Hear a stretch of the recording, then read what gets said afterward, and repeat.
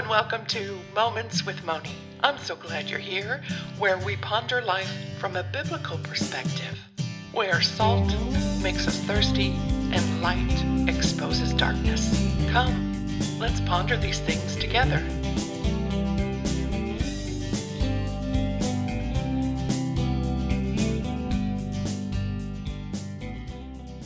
Well, hello, and welcome back to Moments with Moni.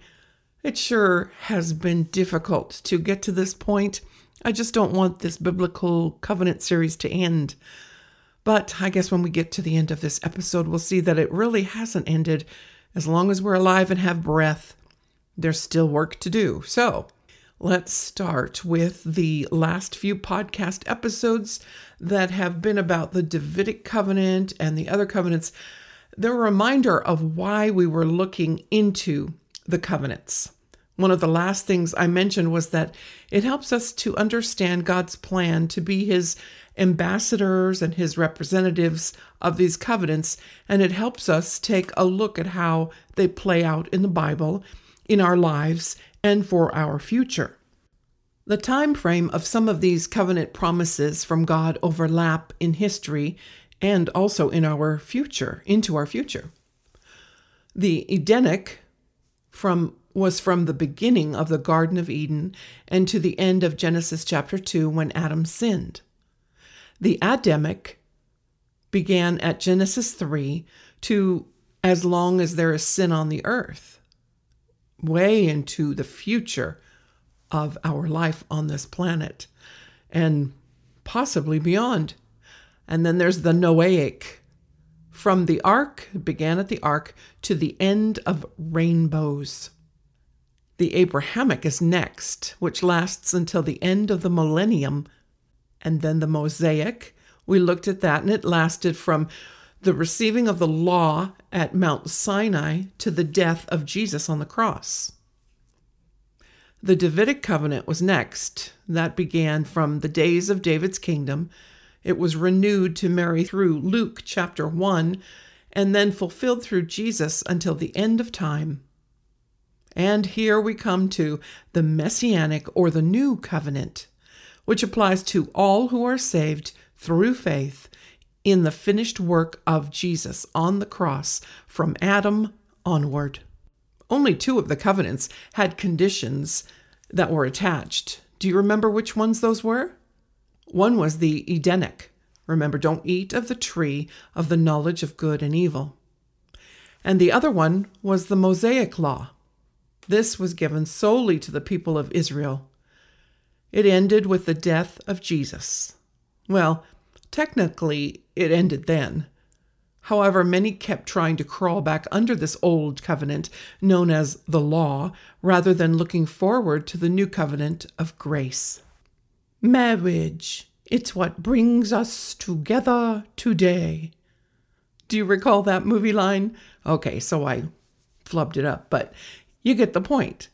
Marriage ceremonies have changed over the years. That's what I wanted to talk to you about. Currently, it looks like a contract between 2 people that can be broken when feelings change, and that is why a prenuptial agreement comes in handy today for those who look at marriage as a contract that is breakable at one point down the road. But remember, we looked at how God intended a marriage to be. In fact, a marriage covenant was a representation of the covenant relationship God made with mankind. There is no relationship with God outside of a covenant. Are you in a covenant with God right now? If you are, do you know which one or ones? Can you state the benefits and the responsibilities of the covenant that you are a part of with God? If not, you might want to check back through the covenant series again and take notes, or just check out the blog posts that coincide with each episode and compare it to your Bible. Our current culture tends to look at love as something to be received. The Old Testament describes the love of God as his loving kindness or loyal love. It is pictured in the book of Ruth 3 times and is described as Hesed love or loving kindness, loyal love, and is expressed through actions, expressed as genuine concern for others, and demonstrated as strong devotion to another. The Christian wedding is actually filled with symbolism about the making of a covenant. We spoke of the making of a covenant in past episodes. The Hebrew word for covenant is berith. The root word of berith is to cut. A blood covenant was a formal, binding agreement between two parties. In the Old Testament, it was done by the cutting of an animal whose blood was shed to make the agreement binding. In the New Covenant, the better sacrifice, who was Jesus, gave his own blood to make the covenant binding and the shedding of blood from an animal no longer necessary. Then the two parties would walk through the middle of the animal sacrifice. In the Old Testament times, this ground they walked on through the sacrifice was considered holy ground. They would then pledge and promise all their rights, possessions, and benefits to the other party. They would exchange belts and their outer coat and take some part of the other person's name. This should all sound familiar to you after the last 6 or so weeks of the Biblical Covenant series. But now, let's look at what we might see in a marriage ceremony today that would remind us of God's hesed, loyal, loving kindness love. There would be much joy amongst the family and friends of those that would be getting married. And at the beginning, there would be the seating of the family. The families would be seated on opposite sides of the church, symbolizing the cutting of a blood covenant. The family and friends that attend have also sacrificed in their own way to be a part of this wedding and are witnesses of the making of this covenant. The parents, they sit up front in prominence as they are the ones ultimately responsible for the choice of a spouse for their children. The center aisle symbolizes the center of the blood covenant as they pass through in the making of the covenant. It is also traditional for the center aisle to be lined with a white runner, which symbolizes holy ground. And then why does the groom wait for the bride up front? Well, Ephesians chapter 5 gives us a picture of the church's union with Christ. God the Father initiated the relationship through his Son Jesus, who called out his bride from among those on the earth, the church. Jesus, the church's beloved, gave his blood to initiate the union, and now he waits for his bride. Can you see the symbolism in this wedding? I can. Now that we've studied through the covenants, let's continue. Who gives this woman?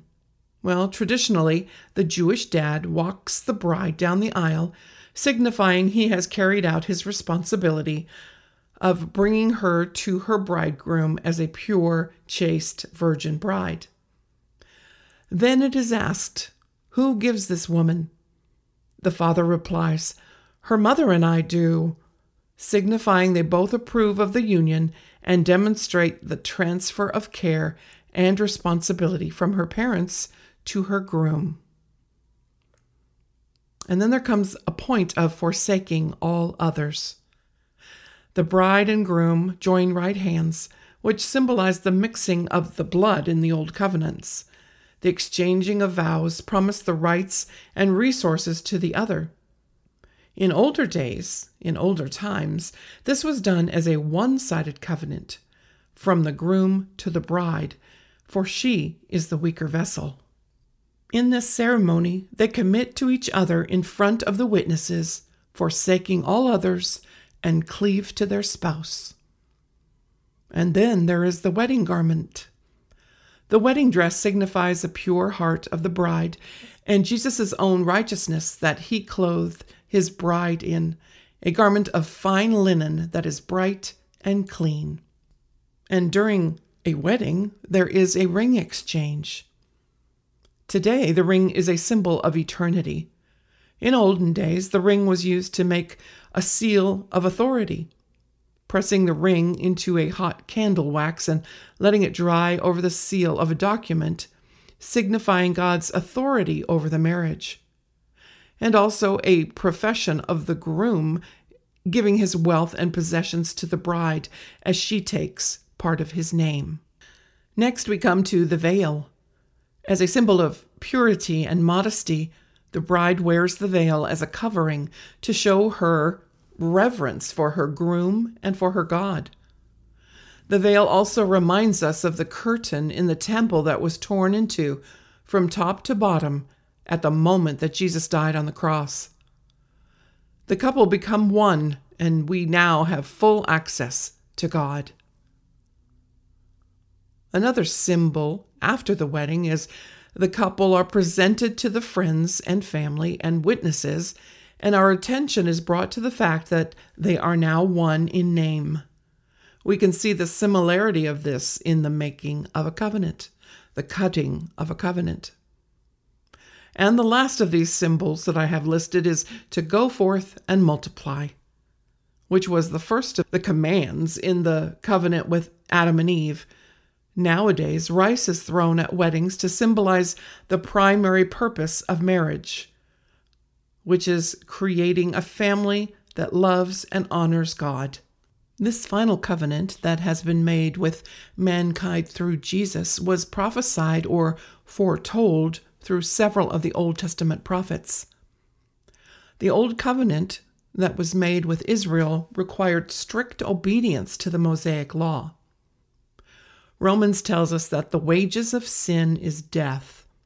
Moses was right in his prediction that Israel would continue to fall in disobedience, and they did. The prophet Jeremiah predicted the new covenant. He said, "The day will come when the Lord will make a new covenant with the people of Israel and Judah. The Lord said he would put his law into their minds and write them on their hearts, and he will be their God, and they will be his people."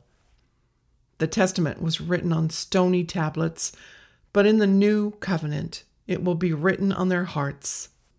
Ezekiel 36 mentions the same new covenant and that the Lord will give them a new heart and put a new spirit within them. He will remove the heart of stone and give them a heart of flesh, and he will put his spirit within them.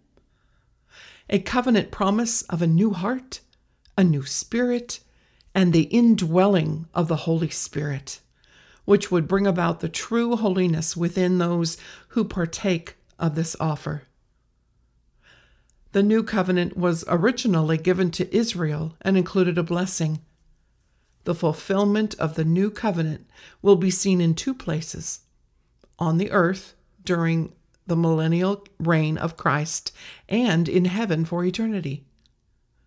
God uses these prophets to let Israel and eventually the Gentiles or everyone else know that God has made a better covenant with us through the shedding of his own Son's blood. As we think about the cutting of a covenant, we know that blood is required. 1 Corinthians tells us that we have been bought with a price, a precious sacrifice, that we are not our own, but bought with the blood of Jesus. The New Testament confirms these prophets' words in other places as well. Hebrews chapter 9 shows us that Jesus' sacrifice was superior in that it was perfect, voluntary, rational, and motivated by love, by pure hesed, loyal, loving kindness love. The death of the Old Testament brings the New Testament to light. There is a necessity of death for the last will and testament to become active. Under this new covenant, we are given the opportunity to receive salvation as a free gift. Our responsibility is to exercise faith in Christ, in the one who fulfilled the law on our behalf and brought an end to the law's sacrifices through his own sacrificial death. Through the life-giving Holy Spirit who lives in all believers, we share in the inheritance of Christ and enjoy a permanent, unbroken relationship with God. For God so loved the world that he gave his only begotten Son, that whosoever believes in him should not perish, but have everlasting life. The wages of sin is death, but the gift of God is eternal life. We have a choice. We can choose life or death. If you choose life, Jesus is the answer. If you choose death, go ahead and keep doing what you're doing all on your own. As much as I'd love to take you by the hand and bring you into heaven with me, you have to make that decision. God doesn't want any to perish without him. He doesn't want any to leave this world without him. Knowing what's ahead in the Bible, I can see the writing on the wall right now. We're headed towards a one-world government, a one-world religion, and a one-world economy. This COVID-19 thing is the first thing on the stage that has put us in a place where the whole world had to work together to try and squash this. Well, I think that's only the beginning of what the enemy has planned. But God has a better plan for you. Martin Luther, during the Reformation, stood on salvation by faith alone, nothing added. Faith in what Jesus did for us. If we are willing to bow our head and bend our knee and surrender our will to God and accept the fact that he is true and just and pure and right, that he loves us and that he made a way for us to be in heaven with him forever, to be in God's presence forever. If we want those things, now is the time to do it, because there's a time coming when it will be too late. Right now we're in the church age. These are the last days on earth, and we're only, as believers, only waiting for, as the church, as the bride of Christ, we're only waiting for our groom to return for us. That's the next thing on the schedule. After that, we've got 7 years of tribulation. Now, people may have a different end time scenario for you. This is, if you want to study it yourself, figure it out for yourself. This is what I see. No, the word rapture is not in our American Bible, but you can find the concept in 1 Corinthians chapter 15, verse 5, and 1 Thessalonians 4:16. It'll be the resurrection of the church, the rapture out of this world, and we, as the bride of Christ, will go be with our groom. Then, during that 7-year tribulation period, the world ruler will make its way on the stage. We'll break a treaty after 3.5 years of peace, and then there will be ugliness, and Jerusalem will be attacked. And also during the 7-year period, there will be Israel that is restored to represent God. 144,000 Israelite male virgins will be believers and will be sealed to Christ and will continue sharing the message. And then Israel begins to seek God as a nation towards the end of this horrible 7-year tribulation. And just as Jerusalem will be attacked, Jesus returns. However, I'm getting ahead of myself. It is Jesus that we're talking about right now for this time, for such a time as this that needs to be in our lives. There's an ugliness on this world that only the Holy Spirit is holding back. And that Holy Spirit, our comforter that God promised us, is inside of every believer. And once we are raptured up out of this world, that is when all restraint will be taken out of the world, and the enemy, our spiritual enemy to all of mankind, will be taking over and doing all that he can to destroy hearts and lives, even more than he's doing now. We do not battle against flesh and blood. People are not our enemy. We have a spiritual enemy, and that's who Jesus is helping to rescue us from out of this earth that has been filled with so much sin and sorrow because of our own doing. God made this a beautiful place. You remember that? It was a beautiful garden. And yet, He also gave us choice, free will. He didn't create us to be robots, to do His bidding. He wants a voluntary, loving, hesed, sweet, loyal, loving kindness, love out of us to be returned to His heart. Let me remind you that the secret of the Lord is with them that fear Him, and He will show them His covenant. Have you seen His covenant? Have you seen His covenant love? Have you seen the offer of beautiful hesed love that He has given you? Will you partake of it? Or will you throw it away, trample upon it? For those of us that are no longer under the law, the covenant of law, but under the covenant of grace, we know that we can come boldly to the throne of God anytime we need our God, and He will be there for us. And when we do join together as a community of believers and take communion, we're actually showing the world what it is like to be in covenant love with our God.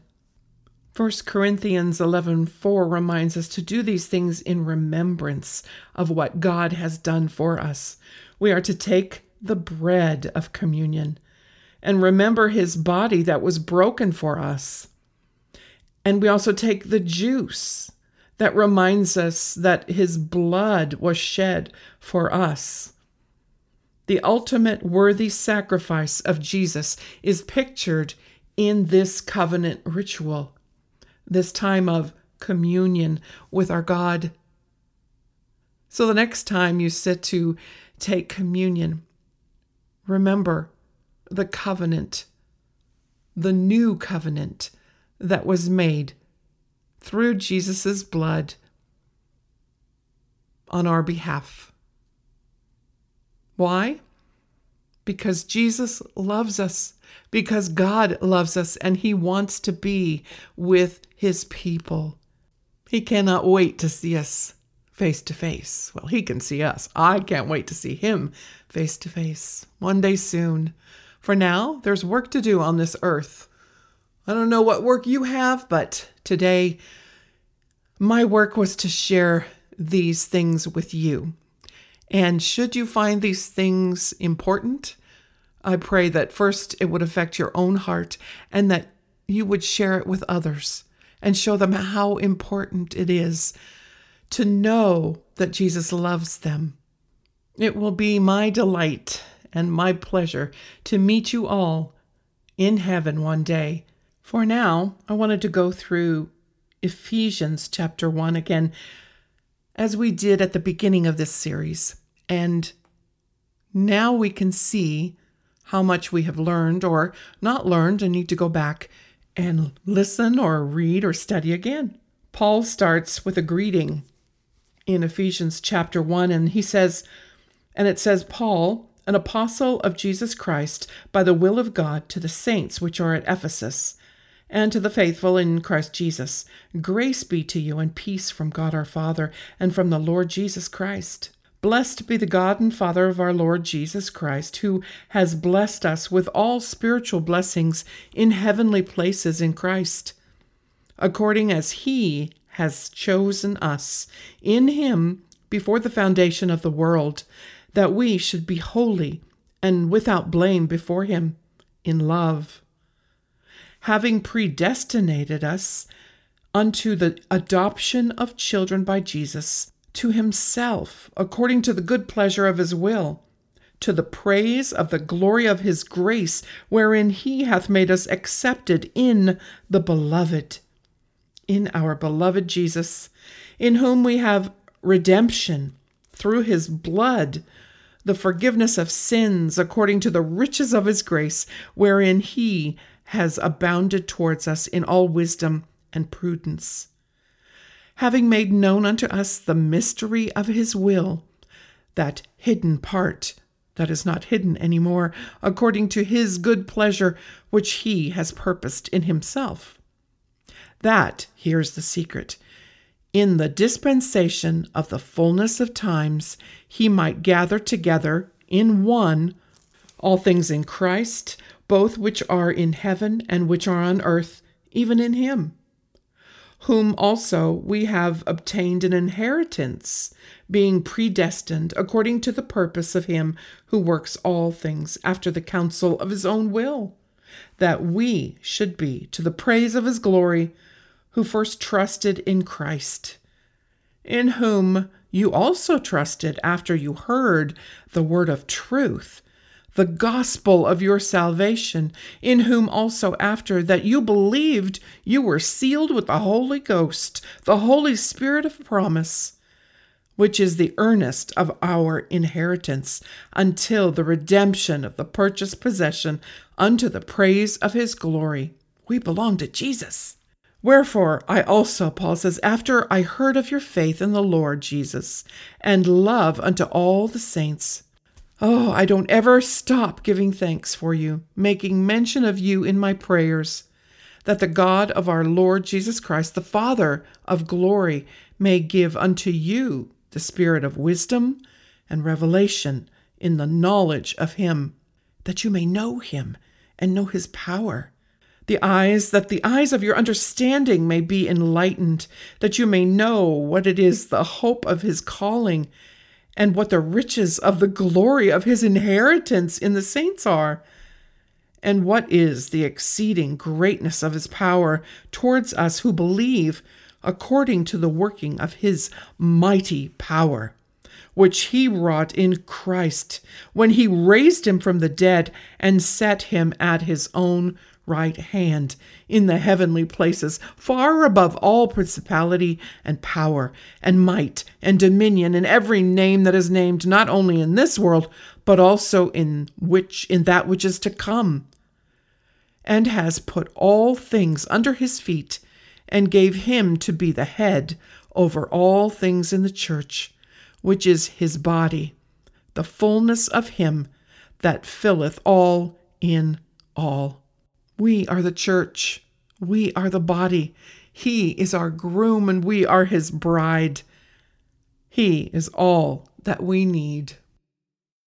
If you've enjoyed listening to Moments with Moni, you can find a lot more information on the website at momentswithmoni.com. There'll be background information on each of the podcasts, a way to subscribe, and information to connect in many different ways. Thanks so much for listening.